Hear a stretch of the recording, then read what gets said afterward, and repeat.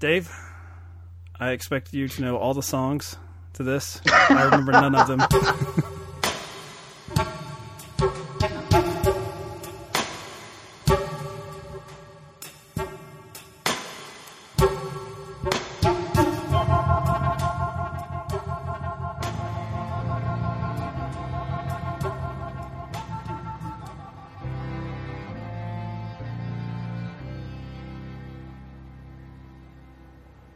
Jamie is over and Jamie is gone. Jamie's decided it's time to move on. Jamie has new dreams he's building upon. And I'm still hurting. I remember there was some Jewish accent in the middle of this that was That's the pretty one I entertaining. remember. That's the part. The other That's the good one. I don't remember the names, so we'll see how it goes. I'll just be like, the one where they're sad, the one where they're happy. Yeah, I'm an expert on musicals. Kentucky, the hotbed of musical theater. You don't Who know. knew? Kentucky gets a shout-out in the last 5 years, sir. How dare you? Right. Yeah, oh, shout out, no one heard. That's good. Shut up. I'm going to put it at the top of the show.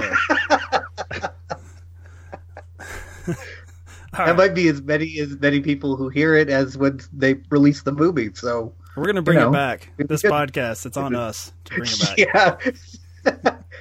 The renaissance of the last 5 years. So joining us for this episode, we had to get an actual musician because as far as I know, my co-host Dave, the Coastal Elite here, has no musical ability. I can speak for myself. I have none. So Jacob, thank you for bringing some measure of expertise to this episode on the last 5 years. Oh, my pleasure. I'll definitely have absolutely nothing useful to say about the music in this movie. That's what we love to hear from our guests. I have absolutely nothing about you. Up. I like it. You host a podcast called Tell Me About Your Songs, which I'm a big fan of. So tell our listeners a little bit about that and your other various projects. Sure. Tell Me About Your Song is a podcast where in each episode I bring on a songwriter and we talk about one of their songs. They pick the song and then I edit it down and put it up. And there's your podcast. I've been taking a little break recently because I've been busy with other things, but there's plenty of back episodes, and hopefully I'll get it started again pretty soon. And then I have like a million other projects, maybe not quite as many podcasts as you do, Mike. But I like to hear that. I'm trying to compete with the entire internet, so yeah, stay behind me, please. Mike wins again. But you can find out about all of them, including like my music, as was said, I write and record songs. You can find all of that stuff at jacobhaller.com. JACOBHALLER.com. Enjoy. There you go. I like that. I don't think I ever say that when I'm promoting my stuff. Enjoy. I say, thank you. I'm sorry. It sets a certain expectation. It's true. Maybe that's a mistake. Look out. That's what I should say. There you go. Okay, I want to get into some other expectations here because this is something that I think Dave expressed a little bit of surprise that I selected this movie for the podcast. It was not the Coastal Elite; it was the country bumpkin here that wanted to cover this musical. It's a film I had seen before, but you just alluded to the fact that you'd have no expertise on these particular style of songs. So, are you saying you're not necessarily a fan of musicals and film or Broadway plays or? Well, I mean, technically that was what I would call a joke, but you just got to laugh on the second go around with it. The putback from Dave. What I would call a joke.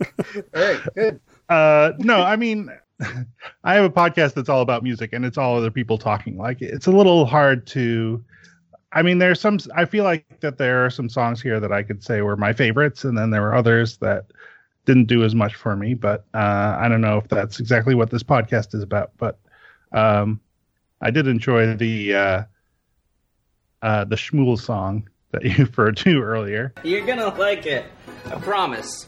It's a Christmas story, like Christmas. I call it the story of Shmuel, the tailor of Klimovich. Shmuel would work till 10:30 at his tailor's shop in Klimovich. Get up at dawn and start again with the hems and pins and twists. Are you gonna touch my dress right now? 41 years had come and gone at his tailor shop in Klinovich. Watching the winter soldier on, there was one thing Shmuel missed. You ready for this? If I only had time, old Shmuel said, I would build a dress that's in my head, a dress to fire the mad desire of girls from here to Minsk. But I have no more hours left to sew. Then the clock upon the wall began to glow. And the clock said, na na na na na na na, oh Shmuel, you get to be happy. That was pretty crazy. And I actually took some notes about this. What did I say? Oh, and A Summer in Ohio, which is like the song where they're Skyping each other. I like that one a lot. The Shmuel one I like partly because there's kind of an interesting rhythmic thing goes on.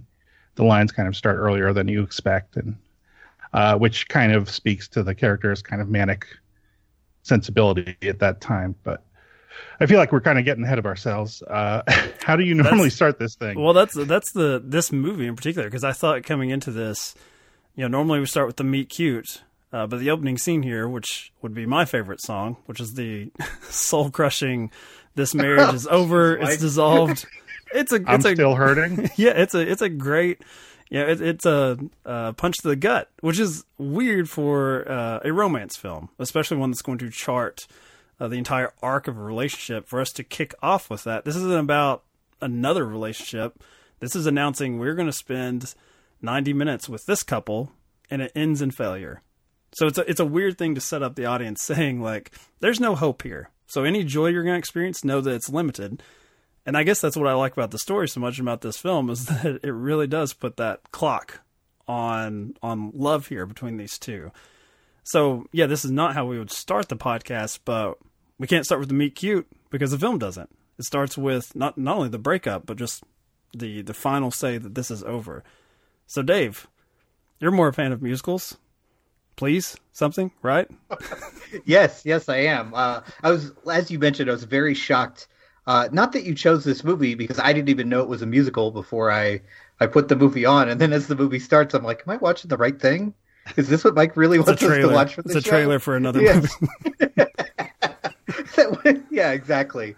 So it is a really interesting way to start a film about romance, is to start with the breakup. And as you kind of mentioned, not just a breakup where you think, oh, they'll get back together. Like, oh no, it is over. Like, we are done here. And I think it probably sets up a hill too high for it to climb.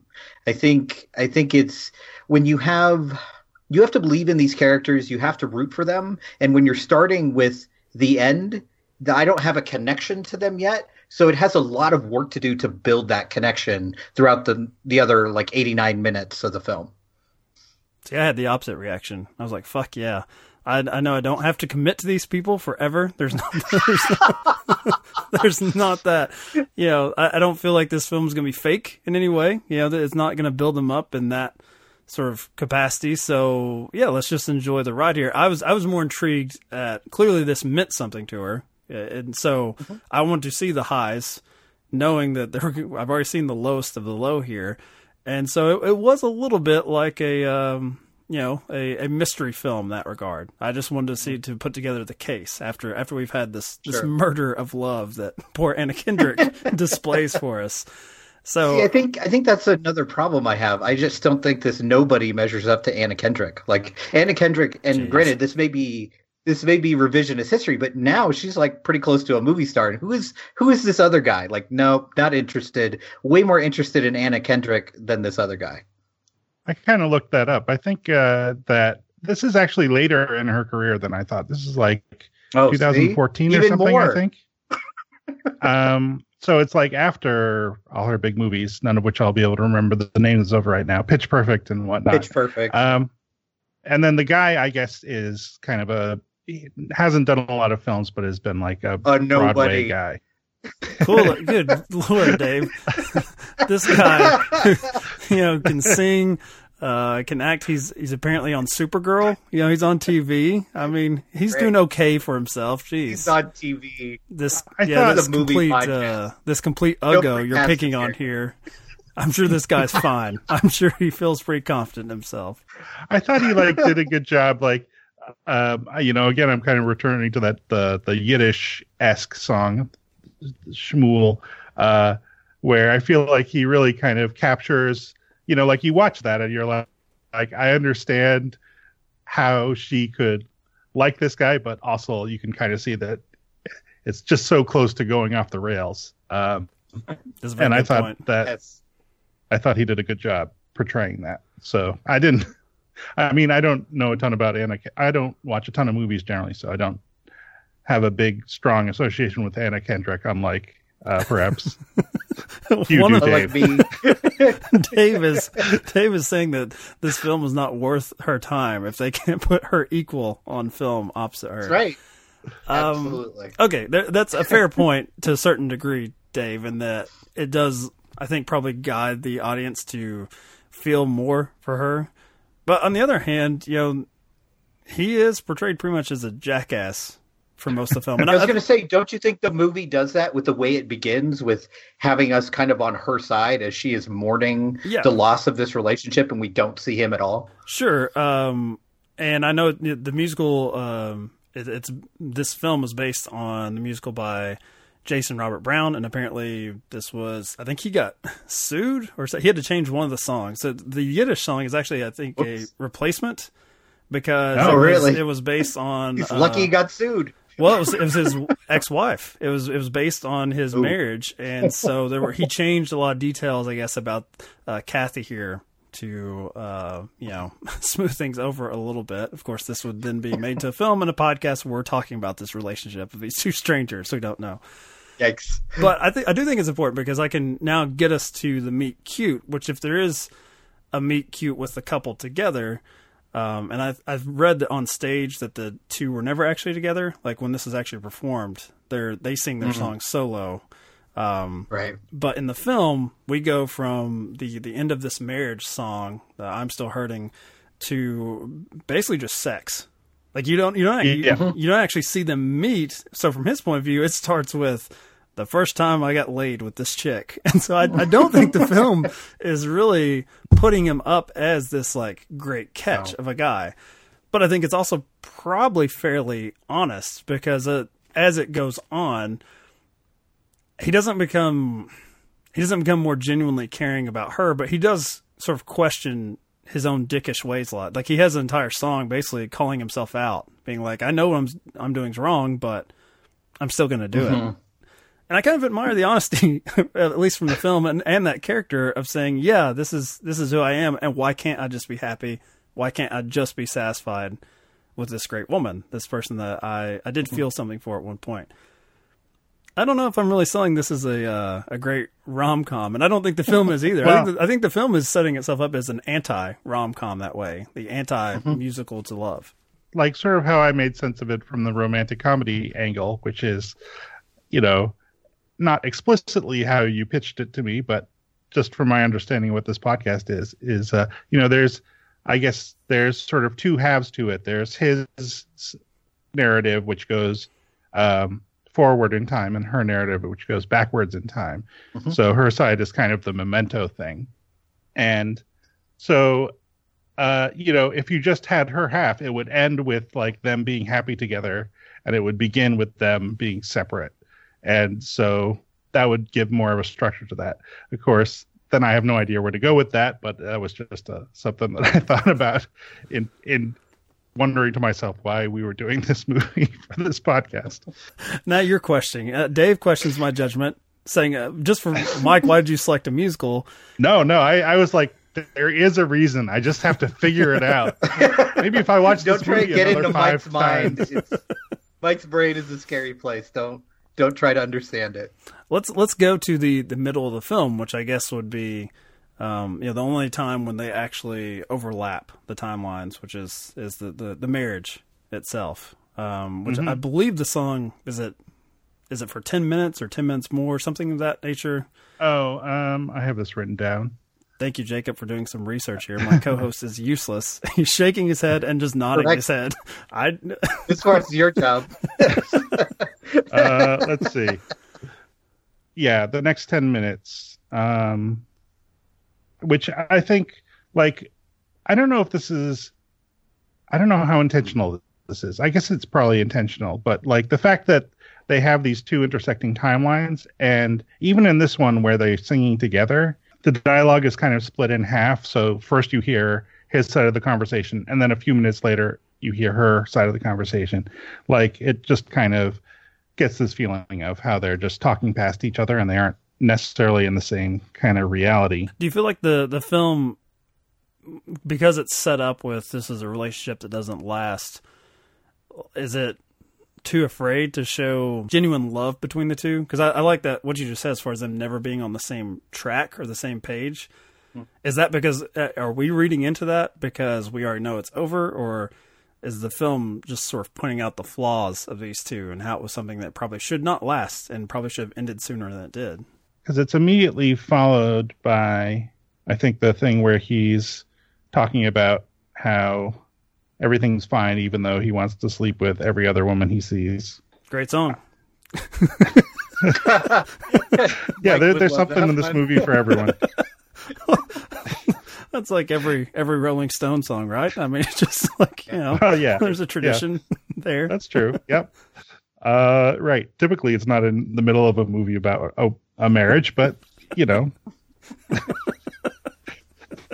No, but I definitely think that that's purposeful. I don't think you're reading too much into that at all. I think, you mentioned in the original production of the musical how they're never together on stage at all. And here they changed that a little bit because I think you kind of have to in the film version. But I think there is a definite purpose for them never really meeting. And even when they're in scenes together, there is this weird disconnect. There's maybe one scene, and we keep bringing it up, but that kind of Yiddish-inspired song, that's the only scene where I think they're really interacting together on a real level. The rest of the time, they're always just missing one another, which is kind of a perfect metaphor for their entire relationship. Like a lot of their problems are due to, bad luck and bad timing, and then bad choices after that. Shmuel go show and be happy. But Shmuel said, no, it's not my lot. I've got to make do with the time I've got. Oh, look at what time. It's time to go. Why don't all my things have to come into this? We keep coming back to that song, which is, I did not think our whole podcast would revolve around it. It stands out. It's so weird. It's so... I think it's probably it's maybe the sweetest moment that Jamie has here with Kathy, but it fits with his skill set, which is myth making, making stories, if that's what he wants to like. And, there's some genuinely, I think, sad moments. There's one song where she talks about basically having to come to terms with being happy with just being beside him or being a part of his work in his life. And so, the one moment where he's trying to comfort her and her misgivings about where her career has not taken her yet, he concocts this little story in the song, and he's putting on a production for her. But when I watch it, I don't necessarily think it's that sweet because I'm just like, oh, this is just something he just he does this for himself. It's not totally he's using whatever his X-Men power is to do this weird song to do that. But power of quirk. Yeah. Power of quirk. What I was kind of thinking is I listened to this other podcast. It's a movie podcast, which I hope you don't mind me plugging. Called My Minute. There, you perfect. Listen to other movie podcasts? How dare you? Just bleep it. Just bleep it out. It's called My Minute with Andre, and it's like one of those minute-by-minute podcasts, like a Star Wars Minute or whatever, but it's about my dinner with Andre, which means that he's got about 10 minutes in, at this point. And so there's this thing early on where Wallace Shawn in that movie, I think that this is intended to be like a self-parody of a bit where he complains about how it's hard to make a living as a playwright, so he had to get a job as an actor. And now he's having trouble making a living as an actor, so his girlfriend had to get a job like as a waitress or something, and as a result, when he gets home, dinner isn't waiting for him. It's something like that. And I sort of thought of that in this scene because like she's been out working at a bar all day and she gets home and he's like been sitting around writing this song, a little story for her. And he's like, oh, isn't this great? Distance. Yeah. Creativity is the best. This is what you should do. What an asshole. I hate this guy now. Thanks, Jacob. I think Jacob put it better than I did, but he scored the point for me. He did. Well done. So, Dave, if you don't find Jamie likable at all, is there any enjoyment you can gain from this movie? Can I? Oh, go ahead. Sorry. Can I? I just want to say that one thing about that I think sort of sells that song is the one point where, like he says, it's a magic clock, and she says, "I've never been more attracted to you." And I think that that's just like a great moment in that song that makes you think, okay, I sort of understand this relationship a little better. Yeah. Sorry. I do not. Anyway, I'm sorry. I'll let you get back to the actual podcast part of this podcast. Well, so Dave, if you hate this guy and can't stand him, then is there any joy you can find? Like, are you wanting the film to prove what she saw in him to begin with, or are you just wanting this to get done and get her away from this guy? Well, I think that's what the movie's missing. I think what you just brought up is, there's a couple moments. There's like maybe 3 minutes of this 90-minute movie where I can get why you like him. He's kind of charming. He's talented. He's got something to say. Okay, sure, I can see it. But there's just not enough of that. And I think in a movie like this, you need that. Because otherwise looking back on the movie, it's hard to take that introductory scene seriously where she's so upset over this and in such pain because the rest of the movie, such an asshole. The rest of the movie, that is a crushing, heartbreaking scene. You are better off. You're better off, Anna Kendrick. Just walk away and live your life. Okay. Well, here's how I took that. Even if I'm not that hard on poor Jeremy Jordan here, and you're just totally dismissive of this guy. IMDb or whatever his name is, Jamie Dude, Jamie Dude #1. What I feel like she's grieving there, and I think that anyone could probably take this away. Her waste of time. Exactly. Yeah, the last 5 years. Yeah, like because she has a song. I think it's when they're on the road trip to like meet the family or whatever. I can't remember. I think it's her parents, his parents. I don't know. It doesn't matter whose parents they're meeting, but there's a step being taken. And she's singing, and she talks about just being sort of iffy on this guy that had tattoos and the right places. And it's like the flashback is like her sleeping with him, but you can tell she's not really, that enthused or that enthralled about it. It's something to do. But she then sort of, like, as she goes on, she's like, hey, when I finally came around to the idea, when I could start to envision what the years would be with him, when I could start to build that up in my mind, and I then verbalized it, that's when he checked out. And so that's why I found that opening scene, I like sort of grieve with her, is that, she's basically having these little visions of like, I could make my life work with this partner, with this person, and then once again that's been taken away from her. And I think what's worse about this particular guy being a novelist, being someone that's successful, who keeps saying he's inviting her into this life they could have together, and sings that multiple times, is that he has pulled the rug out from under her, because we get to see his half of the story where he's constantly questioning like, I wish this would work, but I don't think it is. So we already see him with his foot out the door. Mm-hmm.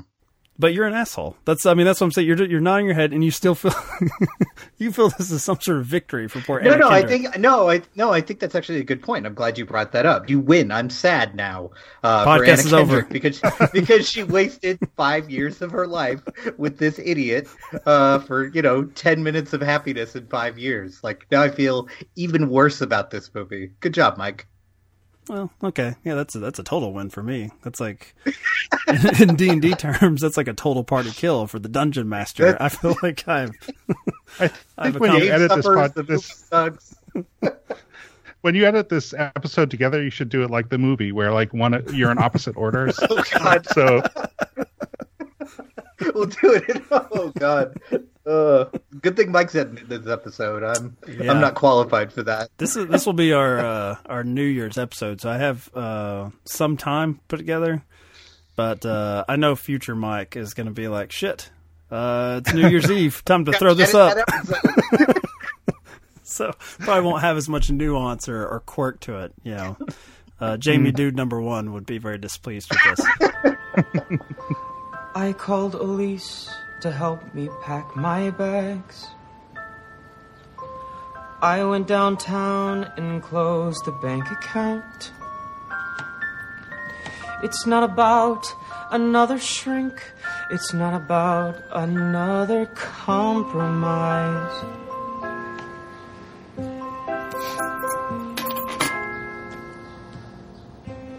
I'm not the only one who's hurting here.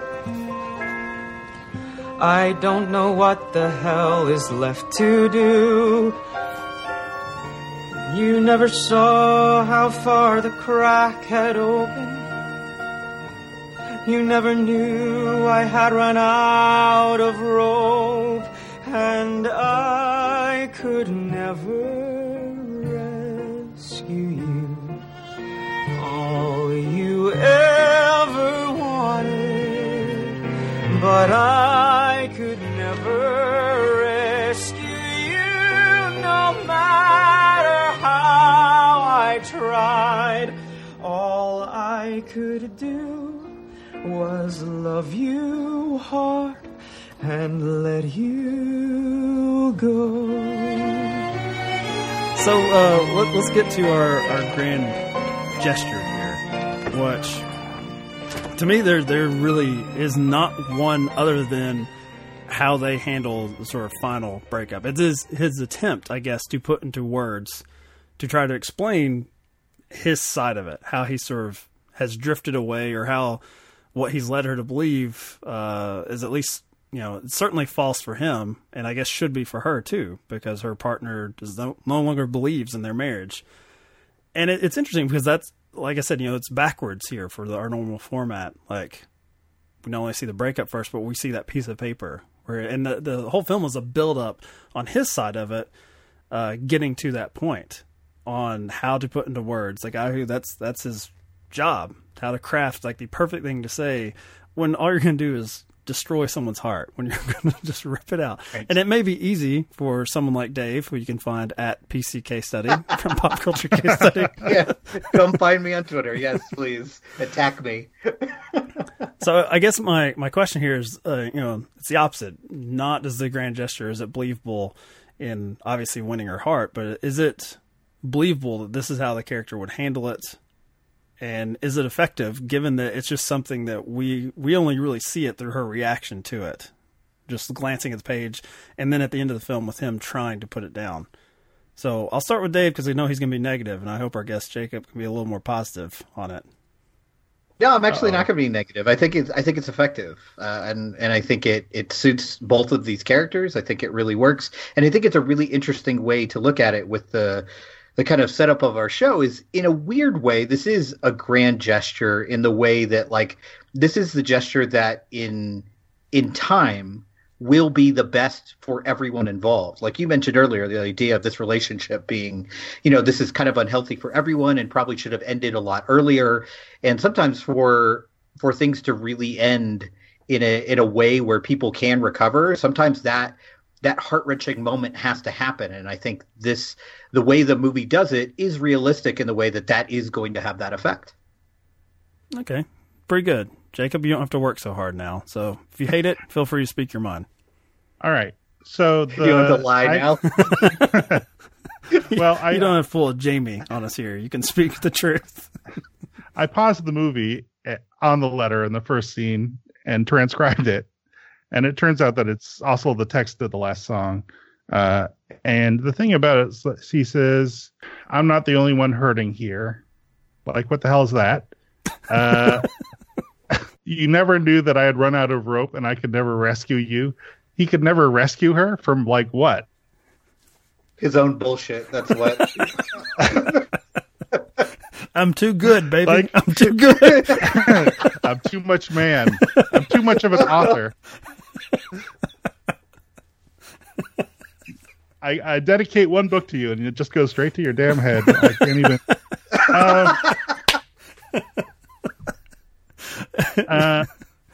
No matter how hard I tried, all I could do was love you hard and let you go. Yeah, no, I don't know. It seems pretty gaslighting to me, frankly.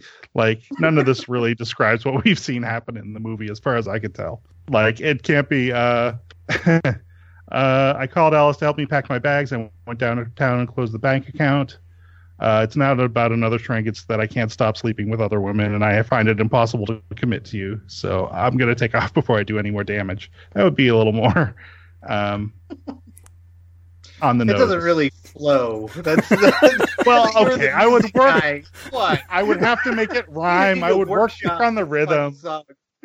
I'm still workshopping this song. Okay. Jacob, you put a lot of pressure on me to mess with the timeline of the editing of this episode as far as our conversation. We expect this song by New Year. You have time to put together the more honest version of the Grand Gesture song here. Okay. Well, I'll have to look up the chords and everything. Okay. Jeez, I didn't realize this was going to come with more homework. Walked into. My goodness. I kind of thought the Grand Gesture. Well, so I have a question about this podcast in general. We're not prepared to answer. So do we. We'll have to give you our email address. We can't answer. We're not taking questions live. Okay. So, like, do Grand Gestures? I mean, so if in terms of like the relationship, you could argue that the Grand Gesture was like him telling her to go off to Ohio and try to like make a go of it. But there's no, like, I feel like kind of what most of these episodes tend to come to is like the idea that like a grand gesture is great and all, but then if you don't follow up on it, then what are you doing? Is that well? It's more my like own cynical view of the thing. No, or? I think certainly. You know, you look at our logo. You know, I wanted the say anything moment because when I was a teenager and I watched that, and I remember my stepmom watching that movie, and that was like one of the greatest romantic moments in cinema history. It was iconic, and so I mean, that's why we ripped it off for our podcast logo. But now, I think that moment in particular has come to symbolize what movies shove down our throats, in particular movies that deal with romance, that you have to do this bold, embarrassing thing of some sort or something. It's a form of grandstanding, and that proves your love. I like that you mentioned the Ohio thing because I didn't even consider that a grand gesture. I think in a normal movie where we don't know so much about the nature of the relationship that it's a failure before we even get to that part, that you could see that. But yeah, to me it operates more of like, go to Ohio so you can get out of my face for a little bit, like that sort of thing. But I think you could argue that almost all grand gestures are selfish in that way too. It's a way to make the person performing the grand gesture feel better. Like, well, I laid it all out there on the court. I did everything I could, and it's like, no, you did one kind of really bold, stupid looking thing that drew a lot of attention to yourself. You probably didn't do everything. Right. You just did performance art. So. I don't know. This podcast rules. Did I answer the question? Yeah. Everyone should subscribe. That's great. I mean, grand gestures. It's good. Everyone I sort of lost the thread there. We figured it out. When I got to the end of that, I'm like, wait, this doesn't make this podcast sound appealing. Wait, where did we start? And Dave was no help. He was because he gives me as usual. He's like the. I don't know. He's like the stage mom out in the audience and like nodding his head enthusiastically, but it's making me question, like, wait, is this actually good or not? Because I don't think he's paying attention. So, Dave, you got anything on that? No, nothing at all. I'm just the stage mom in the corner. No, I think you bring up a good point about the the movies that we cover on here, like the grand gesture can be pretty toxic. And if you go kind of back in time in movies, it seems like that was really kind of accepted and kind of like, oh yeah, we can just make this grand gesture and everything's fine. But honestly, if you were a decent person in this relationship, you probably wouldn't have needed a grand gesture. So it's kind of interesting to look at like whether those are realistic and whether they hit home for the viewers kind of watching, especially now in 2017. I think this one works in that regard. There's no, you don't want this grand gesture. You know, this is not one that you're going to romanticize. And you're like, oh, cool.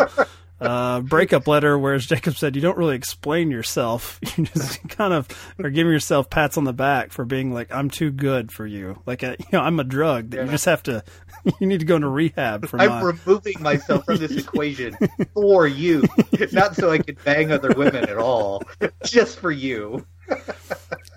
I did have one last question. I do like taking questions, though. If Jacob's got more for... Yeah, I've never had that from a guest. Yeah. It's great. Makes our job easy. I have a feeling I know where you two are going to come down on this based on the Jamie Dude #1 hate we've had on here. But, the film does end with them talking, singing at different points in time, saying goodbye to each other. She's saying goodbye at the very beginning of the relationship at the end of the film because she finally goes back and catches up, and he's at the end, and so he's saying goodbye for good, and she's saying goodbye with like this idea of a future they're going to have together, with this hope that this is going to lead to more, and he knows that it's dead and gone. Do you believe him in that moment, the way the actor portrays it, the way they've set up his song, that he's feeling legitimate regret about what he's done or what's transpired, that didn't continue on, that it is a failure for him just as much as it's certainly a failure for her, as we've seen throughout the film, and she's genuinely grieving for it, although Dave is not? Yeah, I think I'll surprise you here. I think that moment does really work. I think I do believe him in that moment because there's a difference between being good or bad in a relationship and the regret that you feel when it's over. There are plenty of relationships where one person may be more at fault than the other, but they still regret the things that they've done and the person that they are and the way that the relationship went, and actually really like the way that last scene is set up. I think it's one of the few times the kind of the staggered kind of time jumps really work here is the way it ends. It almost felt like they started writing the script with that scene and then just kind of worked their way from that, because it is a really nice way to end this movie where you get, like, it's interesting, you get both despair and hope in the same sequence, which I think kind of encapsulates their entire relationship. Like, there was a lot of hope in that relationship and a lot of joy, but there was also a lot of pain, and you get all that in that last song. All right, Jacob. Unless if you've got thoughts on that, or if you want to further, interrogate this podcast for its very existence. I don't owe you anything, Jacob. I've listened to all the episodes. It's a real good podcast, guys. There's your top of the show bumper right there. There we go. Oh, that's gold. You guys are doing a good job. I hope you keep going. So does that final moment work for you? Do you feel anything for Jamie in that final shot there? Well, okay. So it's interesting. I didn't actually, even though I read the Wikipedia page and stuff, I didn't realize that this is based on the author's own relationship. So this is, I guess, he's kind of like, I don't feel like he makes himself look good or his ex look bad in any way, except if possibly in that deleted song. So, okay. So I'll try not to be 100% negative, which whenever I say that, I'm going to say something 100 times worse than what I had originally planned to say.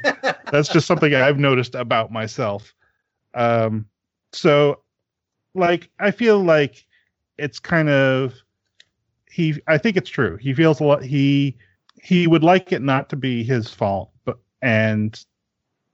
but he knows that he hasn't acted well. He's feeling a lot of self-loathing. He's sorry that he's ending this relationship with this Kathy. And I think it does kind of work on this level of, like, when we first see him, it's in the Shiksa Goddess song, and he's like just so happy and in bed with Anna Kendrick, and it seems pretty great. right? And then at the end, he's just so miserable, and I feel like kind of up his own butt in a lot of ways, but I think he is feeling genuine pain. So I think that does work. And then to see her like kind of happily, her of the past kind of happily waving goodbye to him is a little heartbreaking.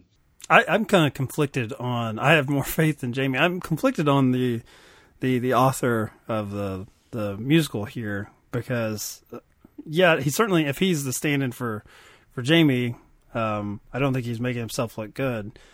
But I think I would certainly have an issue with it. I was his former partner, and that the male character is like, she just couldn't deal with all my success, just all my awesomeness. Yeah. Like, look at me go, and she's just failing at theater. Yeah, too bad. Man, I'm the next Jonathan Franzen. Yeah, and I think that's one issue I have with the film, is that it's probably unfair to the Kathy character in that everything that's like, there isn't like a turn for her where things start to get better. Like, she's either happy in the relationship, but it's like, as far as her career, and I guess it could just be coldly realistic that way, but it certainly doesn't work to make you like Jamie anymore for just like everything he falls into. Just like, yes, I'm 23. You ready to publish my novel? Sweet. Just like, I don't know. There's not, there's no wins here for Anna Kendrick, and I think that would be my maybe ultimate counter to Dave's request for this to be like a bigger movie star in this role. Is talk about, Ryan Gosling was in that part. How hateable would he be if he was playing the guy where it's like everything worked out, and Anna Kendrick, not so much. Best thing that happened to her is I dumped her ass. That's the best thing I could do for her. You are welcome. Yeah. I was kind of confused about the chronology at one point. Like, so let me ask you guys this. I watched the movie once, and then I read up on it, and then I watched it again. And after the first time, I understood that it was out of sequence, but I didn't realize that it was I didn't realize that Kathy's story was going backwards in time, because there's like this whole section where her career is just kind of stagnant, and I didn't understand. It wasn't clear to me that was supposed to be going backwards in time, and I'm still not 100% sure that all of it was. I don't know. Did you kind of have that experience of it? I mean, having seen it before, I felt like I needed to go to Wikipedia or someplace and be like, okay, where are we exactly? Again, which year is this? Which thankfully they do provide. So I just 2010. Yeah.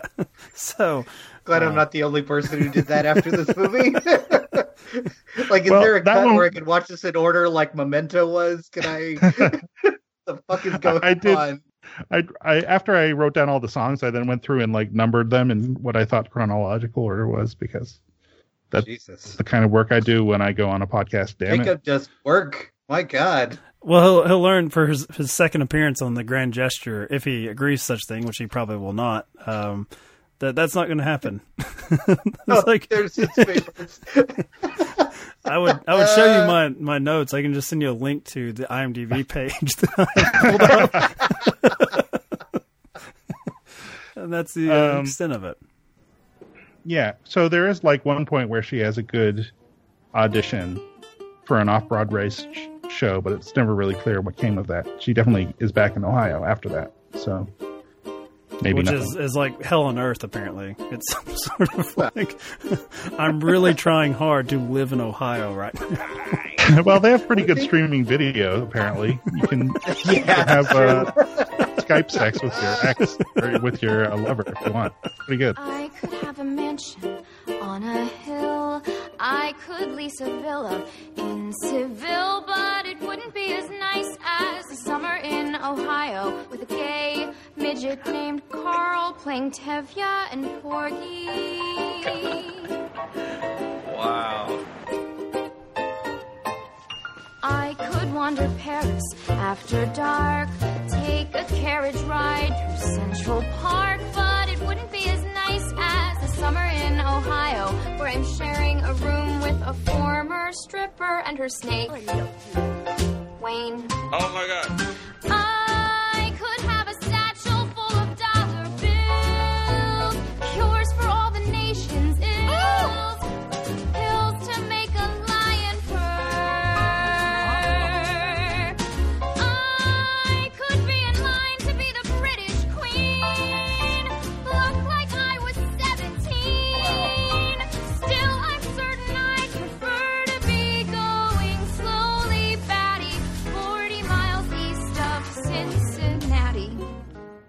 think, like, you kind of brought up one of the major problems with the way this movie is set up is that nothing happens to her. Like, she doesn't really, like, there's no big events other than what's happening to him.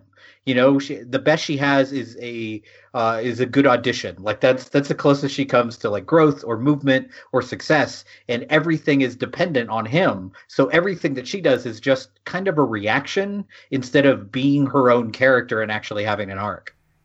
Which is why it's got to get rid of her. She's boring. She's not interesting. She's a failure. Drop her. Move on. Jesus. They're never going to be a power couple in the literary world with their failure. Doing Sound of Music. Yeah, Ohio stories don't play in those New York book parties. They're just... Oh, the coastal elites. We're not interested in Ohio stories. You were doing missionary work? What were you doing? What third world country were you in? Ohio. The Rust Belt. What? I feel like you could kind of dine out on like the whole sharing a dressing room with a snake situation. She did have some interesting little sides in there where I wanted to go back and be like, whoa. Like, let's look at your. Can we explain this? Yeah, you got some material. Let's watch a movie about that. That sounds pretty interesting. Anna Kendrick and the snake. That's all right. All right, I think I'm going to get to our final question. Unless, Jacob, you have more. Like, if you have a list for this podcast. No, I don't think so. Yeah. I think we have any more to grill us with? I say that in jest, but really I just enjoyed answering and talking about myself and my ambition. I was just like, oh, yes, this is ultimately what this is about. It's about me, and Dave is just here for it. That's me, along for the ride. That's it. Well, I said this is something that probably anyone could understand, this idea of wasting time, or just that, I committed so many years, months, days, whatever, to this other person. And especially if it ends badly, there's that regret that almost that entire time period of your youth is tainted in some way. So the question is, since it's something that's easily identifiable to people, I guess, in general, does it do a good enough job with the songs, the production of it all? Is it cinematic enough? Do you think the songs add something that a normal, straightforward production wouldn't give it? All right. Well, I think you've kind of hit on my big problem with this movie, is that if you're going to make a musical, one, it's a hard sell for Hollywood anyway, especially if it's not a musical everybody knows, like something like Chicago that, has a big following kind of going into the film version. Whereas this is like, I'm sure people who are really into musicals have heard of this, but that's kind of it.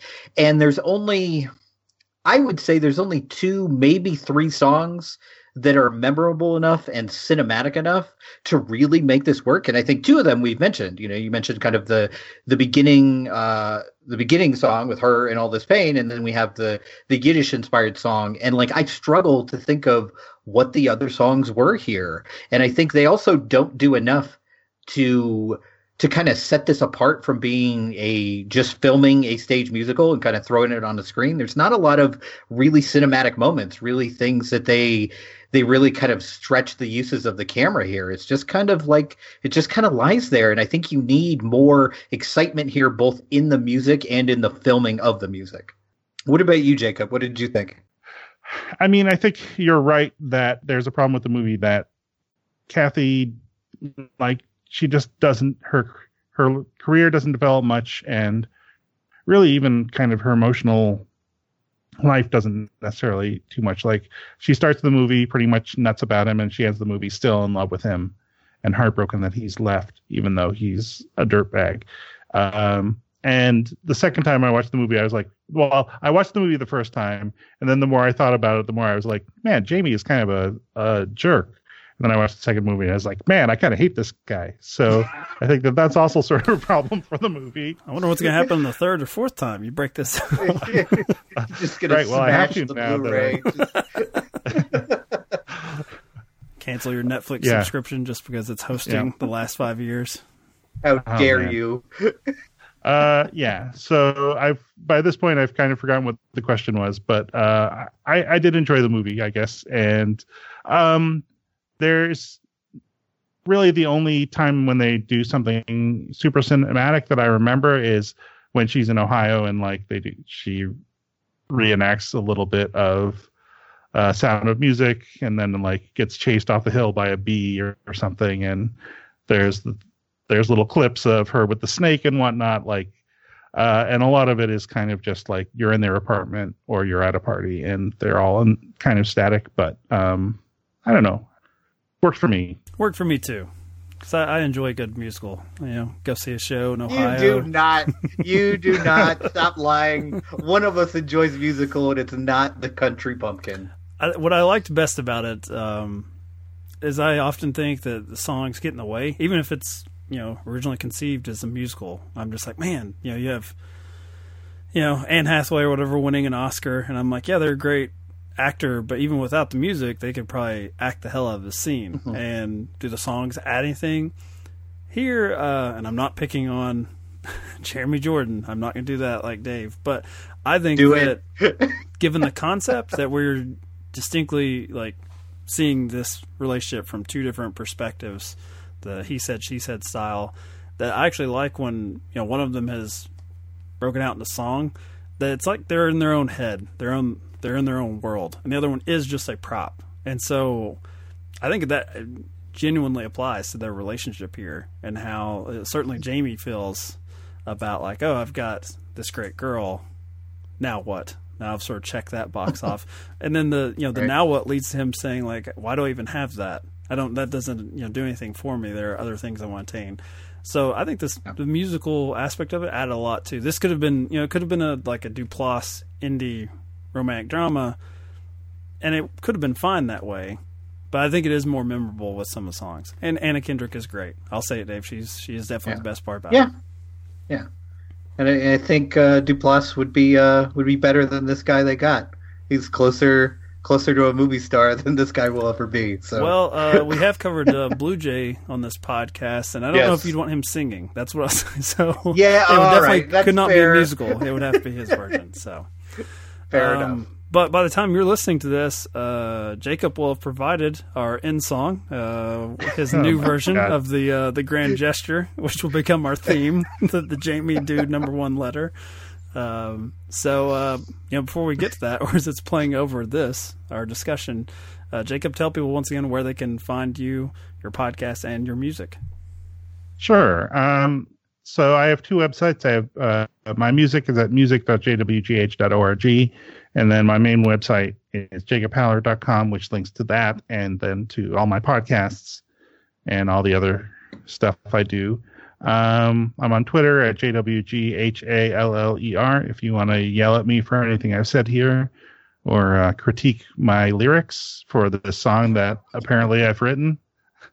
Yeah, I think that more or less covers it. Thanks for having me on, guys. This is a lot of fun. Sorry for the extra homework. But this song is great. It's playing right now. It is. We love it's fantastic. My favorite song. It's making me cry right now. I called Elise to help me pack my bags because I cannot pack my own luggage. It's not about another shrink. It's how I can't commit to you.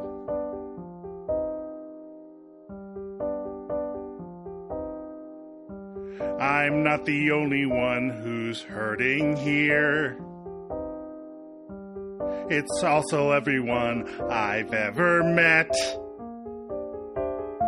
You never wanted to just bask in my glory or accept my serial sexcapades, and I could never rescue you. You didn't really need it, so I could only gaslight you. It's really not my fault if you can't take my bullshit. Well, guess I should go. I want to thank Jacob once again for guesting on the show and this song. If you'd like to continue listening to the show, we are on Apple Podcasts, iTunes, followingfilms.com, and follow us on social media at Grand Gesture Pod. It's really not my fault. All I could do was love me. God, I'm brilliant so goddamn smart. The next friend's in